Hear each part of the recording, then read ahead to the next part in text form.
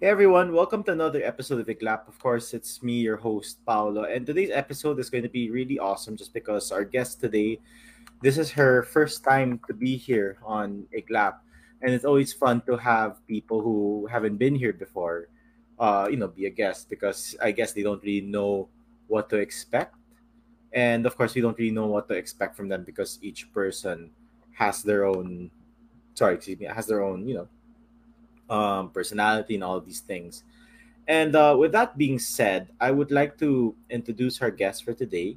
So she's a spokesperson for Shawushka. I hope I got that right. Of Philippine Sex Worker Collective, executive director for Cebu United Rainbow LGBT Sector or CURLS, human rights defender, and a transgender rights activist. So welcome to IGLAC for the very first time, Eda. So hi, Eda. Hello, good evening sa lahat. Great. So Eda, I appreciate your intro. That was very short and sweet. But why don't you tell us a bit more about yourself, like the fun side of Eda? Thank you, Paolo. At the fun side of me, I'm a fan of music, so I sing a lot. Um, Maybe also I have a good sense of humor, according to my loved ones, like family and friends. So I always want to make them laugh because I also want them to be like jokers to me. So I do that in return. What else? Um, Other than that, I think there's nothing like fun. Okay. So you mentioned that you're a singer, right? So like, what kind of music do you like singing? Or like, if there's, do you have like a favorite singer by any chance? Yes, I do. Actually, I'm a diehard fan of Mariah Carey. So Oh, okay. Mariah Carey-ish songs, diva songs, anything of that sort. I like R&B too and soul, and of course pop music. So yes, that's the kind of music that I listen. Okay. Well, I like how, when I ask you for fun things, it kind of sounds like a dating app thing. What you would put like, what are your hobbies? Singing, telling jokes. Okay.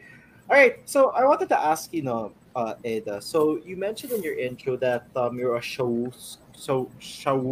Sorry, I have no idea if I'm pronouncing right, but why don't you tell us a bit Shawushka. more?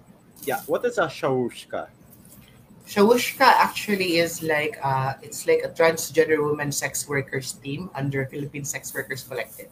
So I was appointed by the collective as the spokesperson last year around June, June 2021. So by the sound of the name of the organization, Philippine Sex Workers Collective. So it's actually a support group for Filipino sex workers, and I am in Shawushka because I'm a transgender woman identifying myself, as well as I had a experience with sex work in the Philippines. So when they asked, when I wanted to become a member of the collective, and then I had a conversation with one of their heads. They asked me to be the spokesperson of Shabushka, and I said yes. So I know you did it in the past, right? So you're no longer doing it and such. But I'm just wondering though, because unfortunately in the Philippines, sex work is criminalized, right? And in my opinion, it shouldn't be. For as long as again, you're of age, you have consent, you're not being threatened to do it. I mean, all those things, right? Like, for as long as like a normal job, wherein you're doing it because you want to, because that's the kind of job you want, then go for it, right? But you have that organization for something that's criminalized. So I'm just wondering, how does that work exactly? Well, the organization itself, I would say, is not really that empowered because of the legislations we have in the Philippines towards sex workers. It isn't that conducive, friendly, or supportive to the nature of the work. So in effect, many trans, not just trans, but many sex workers in the Philippines aren't comfortable of outing themselves as sex workers. So they try to do it as discreet as possible because apart from the not so friendly legislations we have here in the Philippines, We all know that that kind of work has a lot of attached stigma and discrimination to it. So many people coming from the sex work community are socially oppressed, being oppressed with so many aspects. And with that being said, it is challenging because there are not, even though there are members in the organization, not all of them are very vocal. Not of them are, there's a hinder for us to become really passionate in pushing for example, sex work is work movement in the Philippines, or any any initiatives related to decriminalizing sex work in the Philippines. So because of the policies that we have, you know, hindi sure if the human rights of the sex workers in the Philippines are prioritized and protected.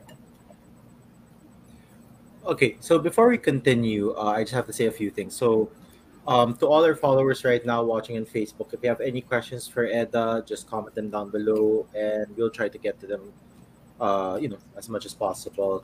And I'd also like to thank our sponsors for this episode. So, Swagat Indian Cuisine, Derm Nature, and Maskin More Manila.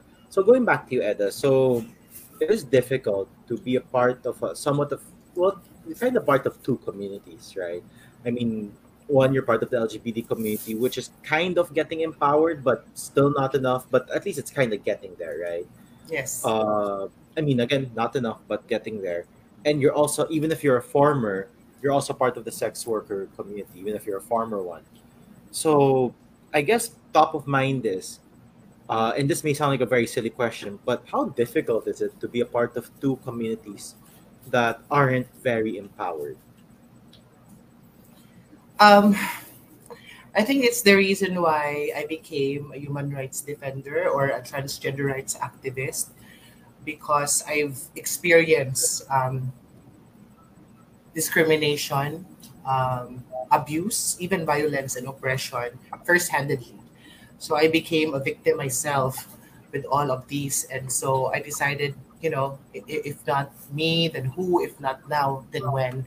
So it's really so important that we we create noise, with a purpose, of course. That's not just noise that's nonsense or useless, but we want our voices to be heard, and that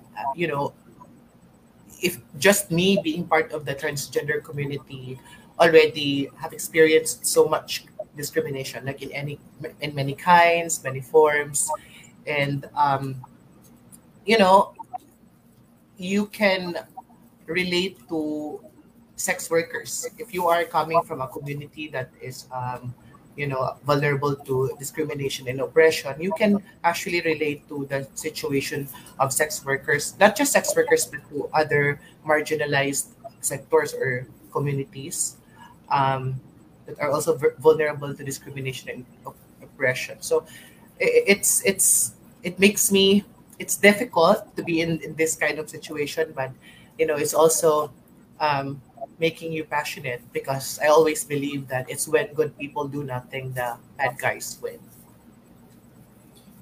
Yeah, so I'm just wondering right now, no. So, and by the way, that's really an awesome answer. I like how you kind of had like a full circle wherein you're oppressed and now you're fighting for those who are being oppressed and all of these things. So I guess the first thing I want to know is, like, because you know how so many people, they have this stigma towards sex workers, in the sense that for them it's more about they had nothing else in life to do or things like that. They had no choice or whatever. And I guess there are times wherein there are sex workers who do have no choice in that sense, and it's very unfortunate. But for you though, and I don't know if it's too personal to ask, but did you have a choice whether or not to be a sex worker? Like you could have maybe been a different. I mean, in the past, right? Did you have a choice, or were you put in a position wherein you had no choice in the past? That's a very good question. I think it started with me having less opportunities when it comes to income generation or work. um, it's it's nice or it's good for us to talk about now that um, transgender persons, when they're still student, no, they're actually having difficult times as well as students, because it is common in the Philippines that many schools are enforcing non-transgender friendly policies, such as many schools are forcing transgender women to wear masculine uniform, or they are forced to cut their hair short for it to look short and masculine. And that is actually against how many transgender women live our life, our reality. And so, in effect, many transgender women are dropouts from school. And here in the Philippines, it's actually not, it's a country that when it comes to employment, there are not so many opportunities, especially if you are undergraduate. So so many transgender women actually resort to sex work because of that. Maybe in my case, it was like that too at first. Um, and then when I tried to apply work before, I also experienced, discrimination. So, these are actually basic human rights of Filipinos. Right to education, right to employment, but many transgender women aren't really enjoying, or are able to fully exercise these basic rights because of discrimination, and there's ignorance. No, not many schools and employers are aware that they're already violating basic human rights of Filipinos. But yeah, going back to the question, maybe it is like that for me and for other sex workers, where they don't have much options in life, they don't have choice. But it is also important to emphasize that there are sex workers that are just passionate with what they are doing, especially those people who think that there is nothing wrong with this work. It's just like being so sexually active, but the difference there is just you are just having money. There's what we call transactional sex.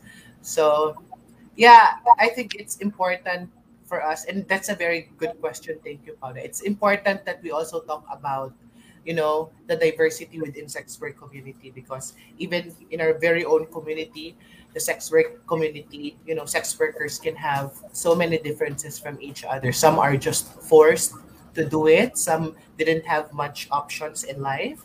Some are passionate of doing it. So I cannot really represent the whole sex workers Of community in the course, yeah. Philippines. There are just so many, and I even think that for those we call like street workers, I think that they are most vulnerable when it comes to discrimination, violence, compared to how I was doing it, because mine was more on online. I did use online platform to find Oh, clients. okay. Yeah, so it was like that. There are sites you can use to advertise yourself as a sex worker, and I utilized that platform. But again, it can be very different. Our community can be diverse also. So, but yes, it's important that we talk about the differences among sex workers. Yeah, sorry. So we have a question from Rojet. So he says, sorry, 1 second. There you go. It came out. So I just wanted your thoughts on this matter. So LGBT are appreciated and accepted, but some go beyond or expect more, meaning overacting already. So, like at work, name and outlook is Maria, but get offended when called Maria, but prefers to be called Mark. So I assume this is more for like a transgender man, right? um, and tell us that we are supposed to check with them how to address them before calling names. So I guess the question is, let's say, because let's say for example, if you work in a BPO or if you work in a international company, right? Usually, the HR, the IT, when they make your emails and all these things, they just follow what's on the birth certificate, right? That's right. Because unlike abroad, right? Abroad wherein you could just change your name and your gender, no problem, right? Here we don't really have that. So I guess his question's more on, or not really a question, but he's asking us about our thoughts about that. Where let's say there's a transgender man who's an office mate, unfortunately was born in the wrong body, has body dysphoria, all of these things. and unfortunately in the birth certificate it says Maria, for example, and but then the person actually wants to be called Mark, and the person gets upset when he is called Maria, because for him I should be called Mark, and says that the office mate should message him saying, hey, how should we call you, right? So what are your thoughts on that one, Eda, before I give my thoughts? Sure, I think that our legislations, again, here in the Philippines is not conducive and supportive to how many trans folks live our lives. We don't have gender recognition law, and you talked about it earlier, where in developed countries, in progressive nations, they have the option to actually, you know, um, change the gender markers in their legal or important documents or papers to what their preferred ones are.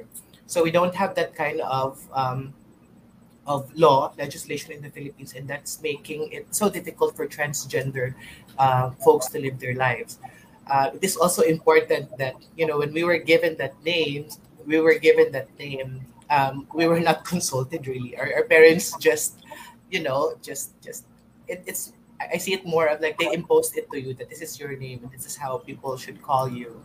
When in fact, when you grow up, when you start to have conscious mind, it's really you who knows yourself more than anyone else.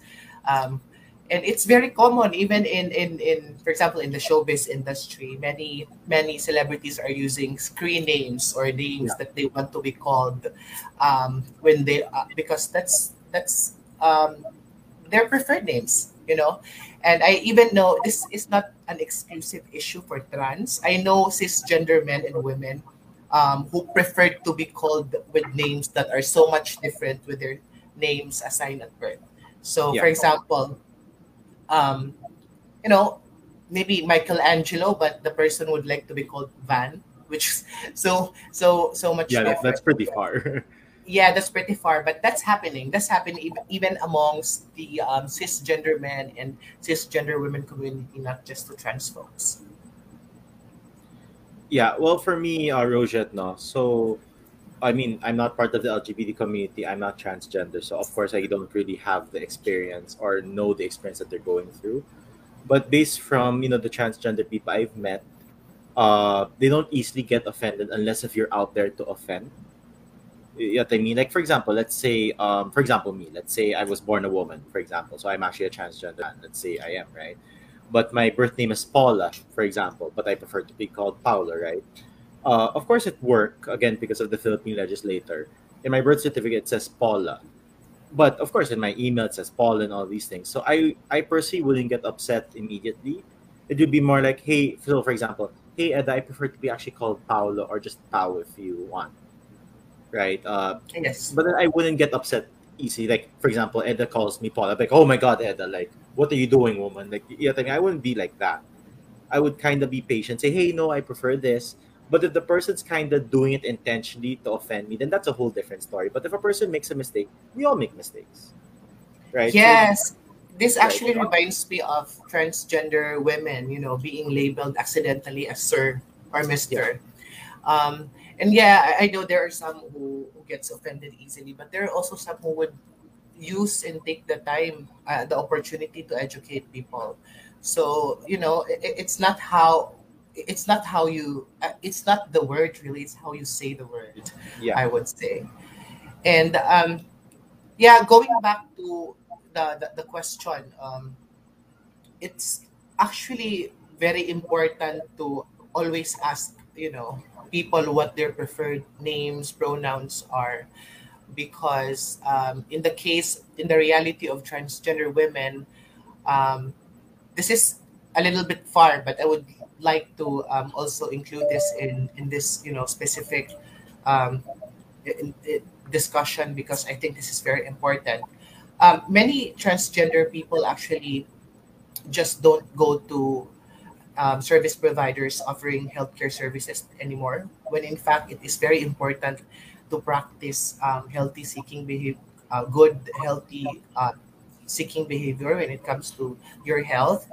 um, because of ignorance, many people in healthcare service providers aren't you know trans friendly enough. So people from our community just prefer to do self medication. Even if they're already experiencing discomfort from self medication, maybe they would just you know they will just prefer to self medicate again, instead of going to seek for advice from experts like medical experts. So it's again another hindrance that you did put there for us to not fully enjoy or exercise our basic human right, which is right to healthcare, to access quality healthcare services. Yeah. Well, there you go, Roja. Thank you for the question. That was a really great question. Yeah. So going back to what you're saying about some transgender people doing self medication, there's usually supposed to visit an endocrinologist, right? Like once every few months. And actually, I think the problem also is, in terms of, even if, let's say, for example, they do find work, in a corporate setting and such, there are times that the HMO of the company doesn't really cover the endocrinologist in terms of like that, unless if it's like a disease, right? You know what I mean? So, Yes. but then there are organizations, right? Like Love Yourself, wherein you can go there for free and see doctors there, right? Sorry, are you familiar with Love Yourself? Yes, I'm familiar. Yeah, um yeah. Go ahead. Yeah. yes, that's true, because there is no like clinical guidelines for clinicians and practitioners in the Philippines to better their services or how they handle trans patients. um, it's I think it's safe for me to say that our health or transgender health in general is being neglected. It is not being prioritized by the government because Department of Health, for example, they do not have trans specific interventions or initiatives to address special issues or unique issues being experienced by trans. And if we talk about health of trans, it is actually not so good as well. Transgender women actually are among the key populations when we talk about HIV and AIDS. Um, and then there's this self medication, which is also common for transgender people, in terms of their experiences in gender affirming hormone treatment. So that's that's already, I would say, uh, what do you call this? Like a red, it is a red flag already that, oh, as if you are from a government agency like DOH, for example, we need to do something now because our citizens or our people are close to dying or are becoming unhealthy because of negligence or no specific interventions to address their specific needs. So yeah, it's very important and it's becoming progressive as well. There are also, um, as what you have said, organizations, community-based organizations or NGOs that are trying also their best to help their trans siblings, with their unique problems because they are the informed ones. And I know that there are also initiatives that are going on right now that there are transgender health rights advocates or trans health advocates that are lobbying this to be included, or to be at least to be incorporated in existing services in the Philippines related to healthcare. Yeah, so I'm just sorry. I want to go back to, because I know because you are a former sex worker, and I wanted to ask: have you seen this film called Mamu and the Mother Too? Yes, Okay, so I just wanted to ask you. So of course you minus the whole mother part and whatever, right? Let's just talk about like Mamu as a sex worker. Is it really that? Sorry, wild is the wrong term to use it, but is it that wild in terms of what certain people want from a sex worker? Like, I mean, in terms of clients, like, could it be that? How about we use the word strange? Could it be that strange in terms of what they want? sure. Yeah, it is actually realistic. The film is actually realistic to the experiences of many transgender women sex workers. You know, it's not so. I would say Filipinos are not so familiar with the fetishes of people coming from the Western part of the world. But once it's introduced here to sex workers, we will just do it. We will just do it thinking that we're gonna earn. It's more of a like you are forced to be open minded and entertain different kinds of fetishes.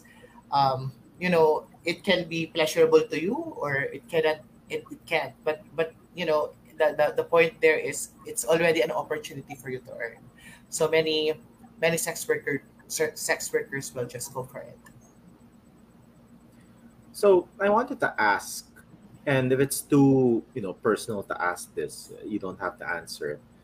But what was the wildest fetish that a former customer of yours asked from you when you used to be a sex worker? Uh, the wild ones are the outdoor sex fetish, I would say. Like you are in an open space and vulnerable to be seen by people or to the public. But of course, it was made at night. But yeah, that one you always have that feeling of you're nervous. Maybe someone will Got you. see. Yeah, and also I would say I've tried like golden showers and stuff like that. So that's also very common um, in the sex work industry. So I also wanted to ask you because you mentioned that uh, there are a lot of foreign men who get sex workers in the Philippines, right? Yes. But would you also say that there are also local men who get transgender sex workers also? Yes, there are. And even their fetishes are becoming close to the Westerners. So um, I think that we have that here in the Philippines. It's just that we have a society and a country where many people are claiming that they are conservative and religious, and maybe that's a big factor for them to not come out as someone who likes transgender women for sex or relationship or whatnot. But there are you will from time to time get clients that are Filipinos. Yeah. So with that, no, I wanted to ask you, like between a foreign client and a local client, like what are the biggest differences? Hmm. The rate. No, of course, yeah. But mine is I'm talking about like physical, mental, stuff like that. Not really like the money part or anything. I think that the foreigners are much more wilder compared to the the needs of your local clients. I would say the Filipinos are, although there are it, from time to time you will be surprised that it's like close or similar to the fetishes of the foreigners, but most of the time it's just the traditional or the common one where the transgender women sex worker is the lady in bed, if I may say that, and they act as the men in bed. So it's like that. So, are you still based in Cebu or are you in Metro Manila? I'm based in Cebu now. I got back here Okay. last year. Okay. So, when you used to sex work before, were you doing it in Cebu or in Metro Manila? Both. Oh, both. Okay. Yeah. Uh, all right. Jet setter. All right. So, would you say that there are? Yeah, I'm just so curious. So, you mentioned that you used to use some online websites and all of these things. Uh, but were there times wherein you felt that it was sketchy or things like that? Like when a person texts you, na, hey, Eda, I'm staying here in this hotel. Here's my room number. Go meet me here. Stuff like that. Like, did you ever feel that? Were you afraid? Were you ever nervous? Yes, many times actually. And I also experienced, well, when you said jet setter, I also experienced where my client had to book me outside the country. So we went to some other countries for that. And it's always scary. I mean, you're sleeping with a stranger, almost a stranger, like you know nothing at all. And then you're just being booked there to sleep with that person. So you will always feel nervous. You always feel, that you're not secured, or you're also very concerned of your security, of your safety. um, Maybe you're sleeping with a psychopath now, you don't really know, because that person is a stranger. That's why I really have like courage. The courage itself is really commendable among sex workers. But this experience is not exclusive to sex workers. Even though if you're just a single person trying to hook up with someone on Tinder, that can also happen to you. But because of the nature of the work, it is most likely you will be asked to go to their hotel rooms at night, like super late at night, sometimes at 12, 1 a.m., 2 a.m. And sometimes you will be asked to sleep there. Sometimes you will be booked for a day or two, the whole 1 day or whole 2 days. So it's always like that. And when you don't know the person at all, you know, it's very common that you get scared.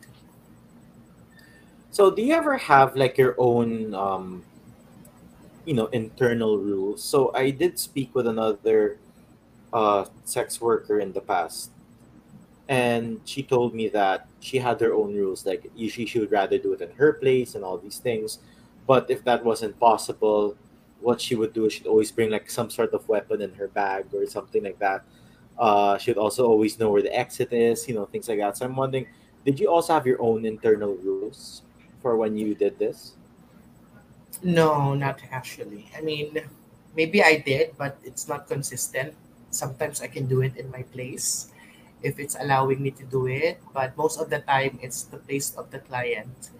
And yeah, it can be sad sometimes, because there are in the sex work world, there's what we call playtime, where you will meet this guy online, and then you will start talking, negotiating with the rates, and then we'll start discussing some details of how the sex is gonna happen.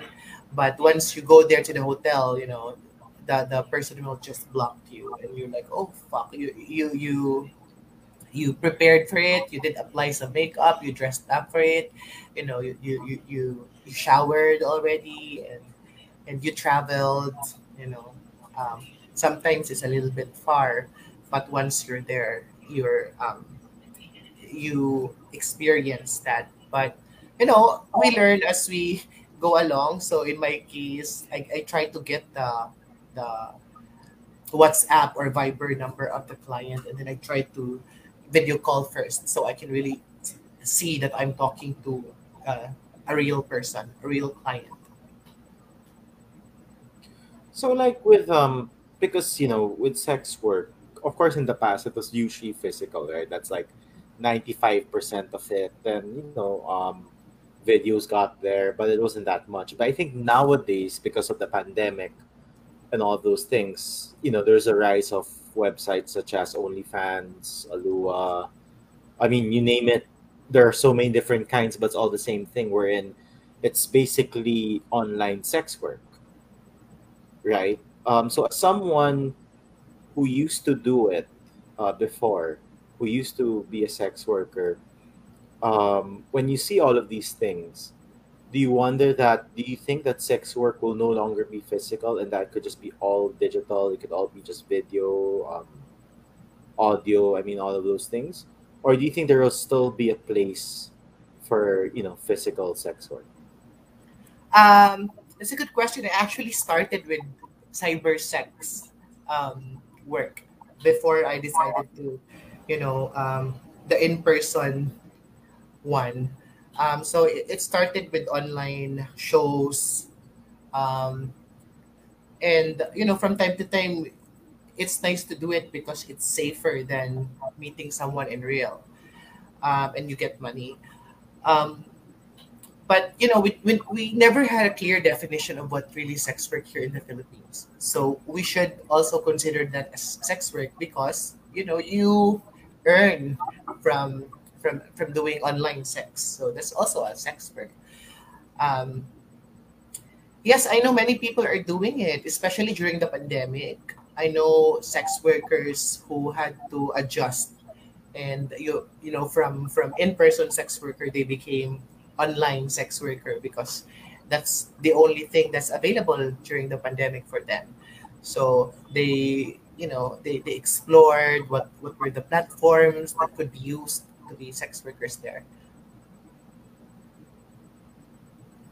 Yeah, actually, I agree with you. I think I only start. I mean, I think OnlyFans just it opened back in the day, but only during 2020. I think that's the time that everyone started hearing about it Yeah. and all of these things. It's pretty crazy. And to think of it, I mean, with that happening, I don't know what the future holds in terms of that, right? Will we have like erotic NFTs or whatever? I have zero clue. So can I ask next? So that's how you started out and all of these things. So what do you do now? What's a normal day for Eda nowadays? The retired sex Well, worker. I am actually a community development worker now. I'm currently in a project. I'm currently working on a project where I would like. We are hoping that we could form like a working group here in the Philippines that can ensure that the human rights of the sex workers are protected. I'm also wanting to meet, you know, lawyers or legal experts where I can consult them on what are the step by step or ways on how we could, you know, try to decriminalize sex work in the Philippines. So I'm a community development worker, and my current project as of the moment has something to do with sex work as well. So with that, like, okay, so I'm glad that you have a different. I mean, for me, you're retired and now you're doing something different, something to help the community, right? So now I want to talk again about legislator or legislation. I wanted to ask, are there any politicians right now running, whether it's president, senator, VP, whatever, who supports the legalization of sex work? Do you know anyone? Not that I'm aware of, but I haven't heard, you know, politicians or public servants saying that they want sex work to be decriminalized in the Philippines. So you've heard of some politicians who. No, sorry, I have not heard of Oh, you have any. not. Okay. Yeah. So do you think that it should be one of the top priorities in terms of legislation? Because nowadays, I think people are fighting for the legalization of medical marijuana. That's one. Then, of course, we still have the SOGI bill, which still hasn't been passed, right? I mean, and I'm not sure if it's in Senate or in Congress, but it's still a bill. It's not yet a law. Uh, so, do you think that legalization or decriminalization of sex work should be in one of the top priorities for the next president or for future senators or whatever?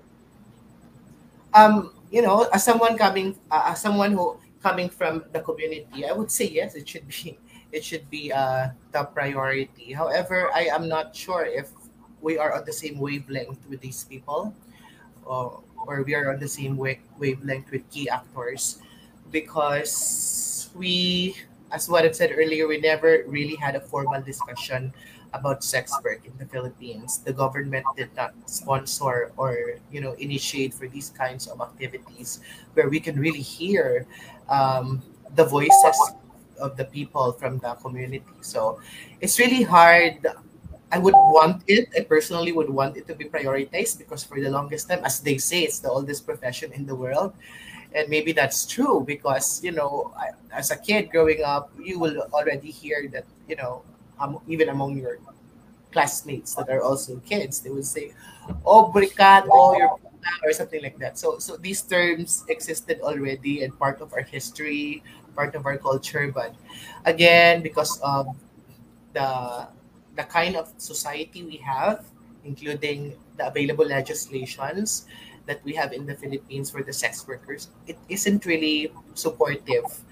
So again, in effect, they don't like to come out as sex workers and would rather stay invisible. You know, of course, that's very much the, I'm talking about the freelancers, but you know, there are also ones that are um, working in bars. You know, um, men and women sex worker. cis men and cis women. There are also the ones that you can find on the streets. So there are online sex workers. There are discreet but open to advertising themselves as sex workers using the online platform. So there are so many out there. Um, but no one is really talking about their issues because this country never hosted or never sponsored for formal discussions. So with that, so we're looking at the Philippines as a whole, and you, like what you mentioned a while ago, the hypocrisy behind it, right? We're so proud that we're the only the Philippines and the Vatican are the only countries in the world without a divorce bill. We claim to be so religious and all of these things, but deep down it's kind of rotten in the sense that so many people want to have a lot of fun that is usually frowned upon. So why do you think there's so much hypocrisy in the Philippines in that aspect? I would say that the root cause is religion. Yeah, I would say that that's the root cause of all the discrimination being faced by sex workers. We are actually taught by a scripture um, that sex work is not a moral kind of work.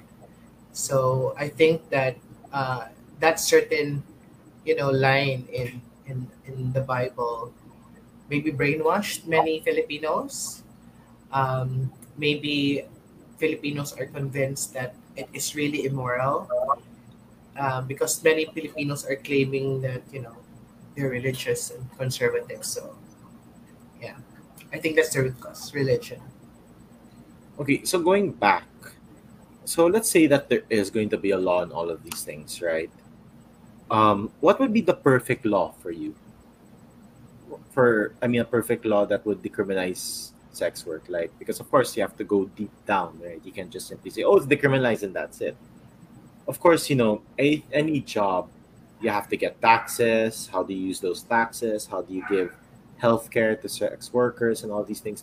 So, like, what is like the perfect scenario for you if they do decriminalize it and they, make a bill and all these things? The ideal one for me is the kind of law where it will promote um, healthy well-being of sex workers. Like, you know, you can just have easy access to healthcare services without experiencing stigma and discrimination once they found out that you're a sex worker. The ideal law for me is a law that promotes sex worker to have easy access with education. Many I personally know many sex workers working from clubs like the go-go bars here in the Philippines where they want to go to school to finish their education, but they're afraid that what that it will be discovered by the students in the schools, so they just prefer to just continue as they are. um yes, just a law that will enable um open-mindedness of Filipinos towards the sex work people or the sex work community. So going back, so going to there, I get that, and I think that's great. So the next thing I want to ask you is, so of course, when you're a sex worker, right, when you're active and all these things, so of course you should be posting on, on different websites, and such about you being a sex worker. But when someone decides to retire, right, uh, when they decide to retire from being a sex worker, how difficult is it? Because the thing is, you post like say your name, your photo or something like that on the internet. It technically is there forever, right? Yes. So don't you think that? I mean, it is quite difficult because for the rest of your life, unfortunately, it would be on the internet. Yes. So that is something that I guess. Sorry, I think I'm actually asked answering my own question. Sorry about that, but it's like before someone becomes a sex worker, they should really think about it really hard, right? I mean, it isn't something that you should just decide overnight. It should be something that you think about for a long time. What do you think about that? Sure, I mean, there are those who will have a change of heart. We'll never know what's going to happen in the future. Maybe you don't want to become a sex worker anymore. Um, and yeah, I agree with you. Sabi nga nila, once it's there online, it's there forever. Um, I don't know. I really haven't have a deep thinking about that. Um, I can just imagine that it's also difficult once you realize that you no longer want to do sex work and you don't want to be known as a sex worker or someone who used to work as a sex worker. So that's difficult. I don't have any more words to say, but difficult and challenging for sex workers.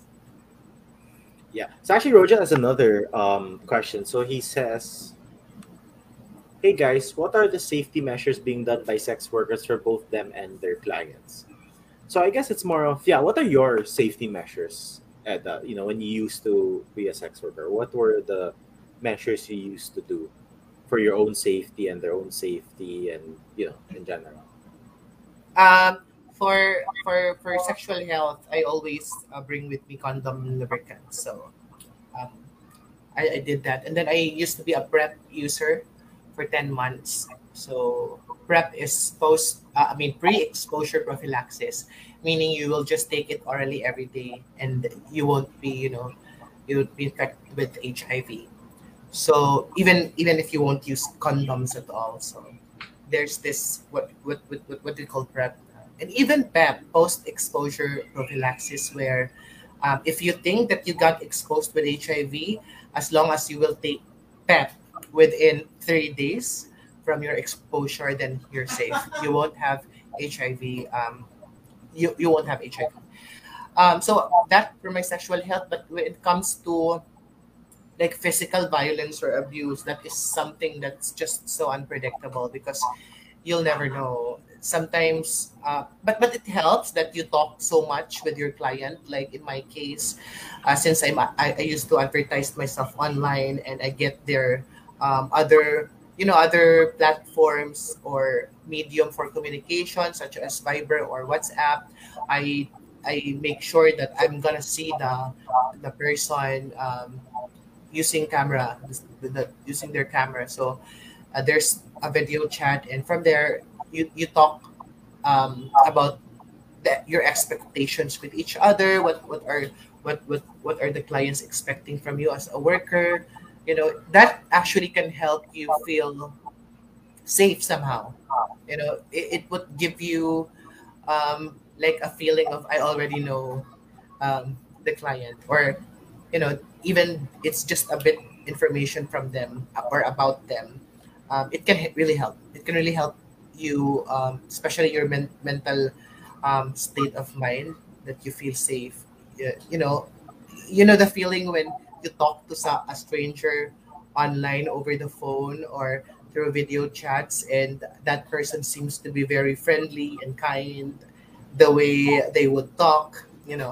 So that can help. But I don't know. It's just difficult once you're in the moment, because I experienced myself that I thought everything's okay, but after sex, the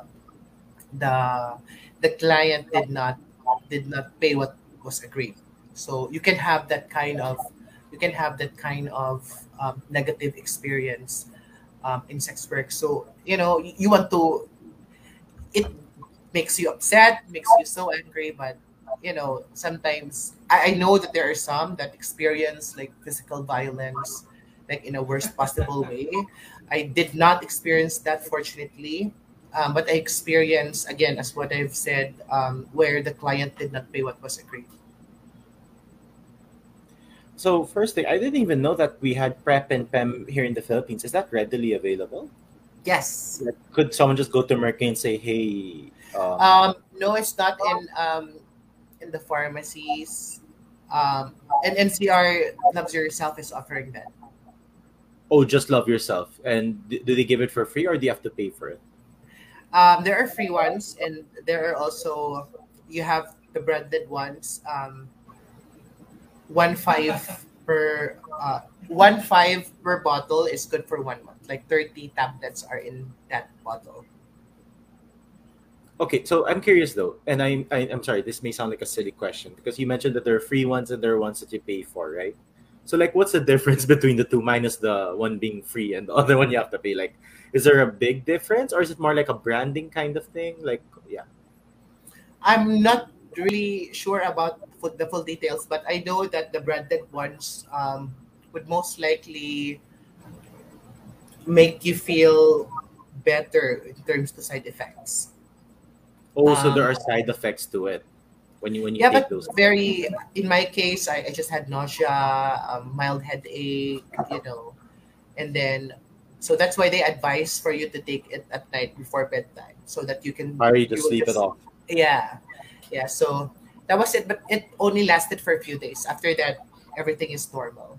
So it's like normal vitamins. You Maybe just I take would it. say, yeah, maybe I'd say first 2 to 3 days, but it's not really something serious. It's just like a mild headache and dizziness.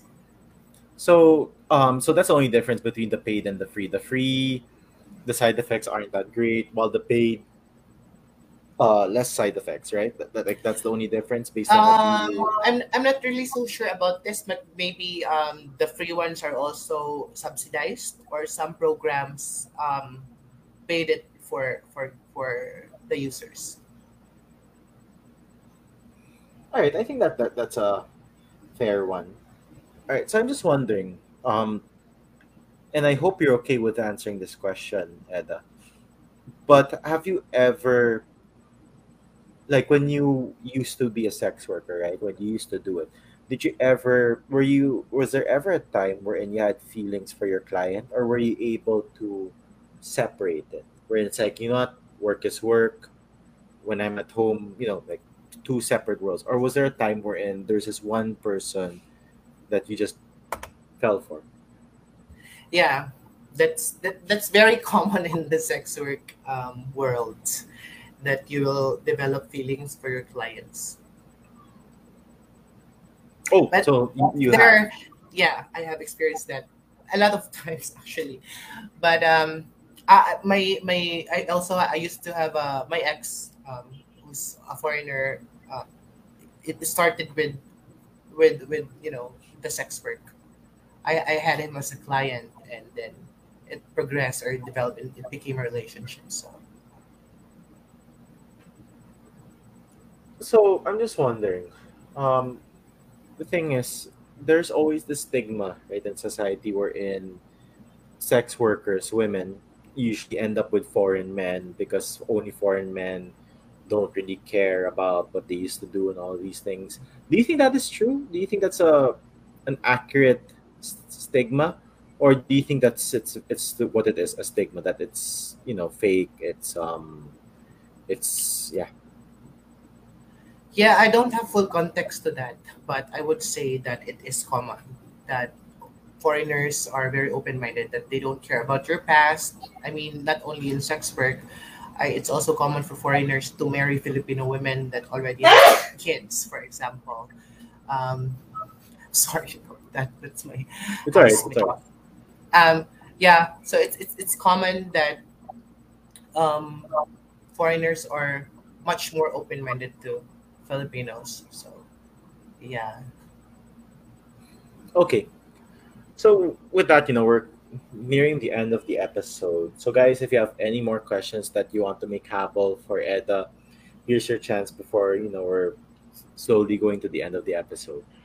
So Eda, first things first, what do you think are the top three misconceptions people have towards sex workers?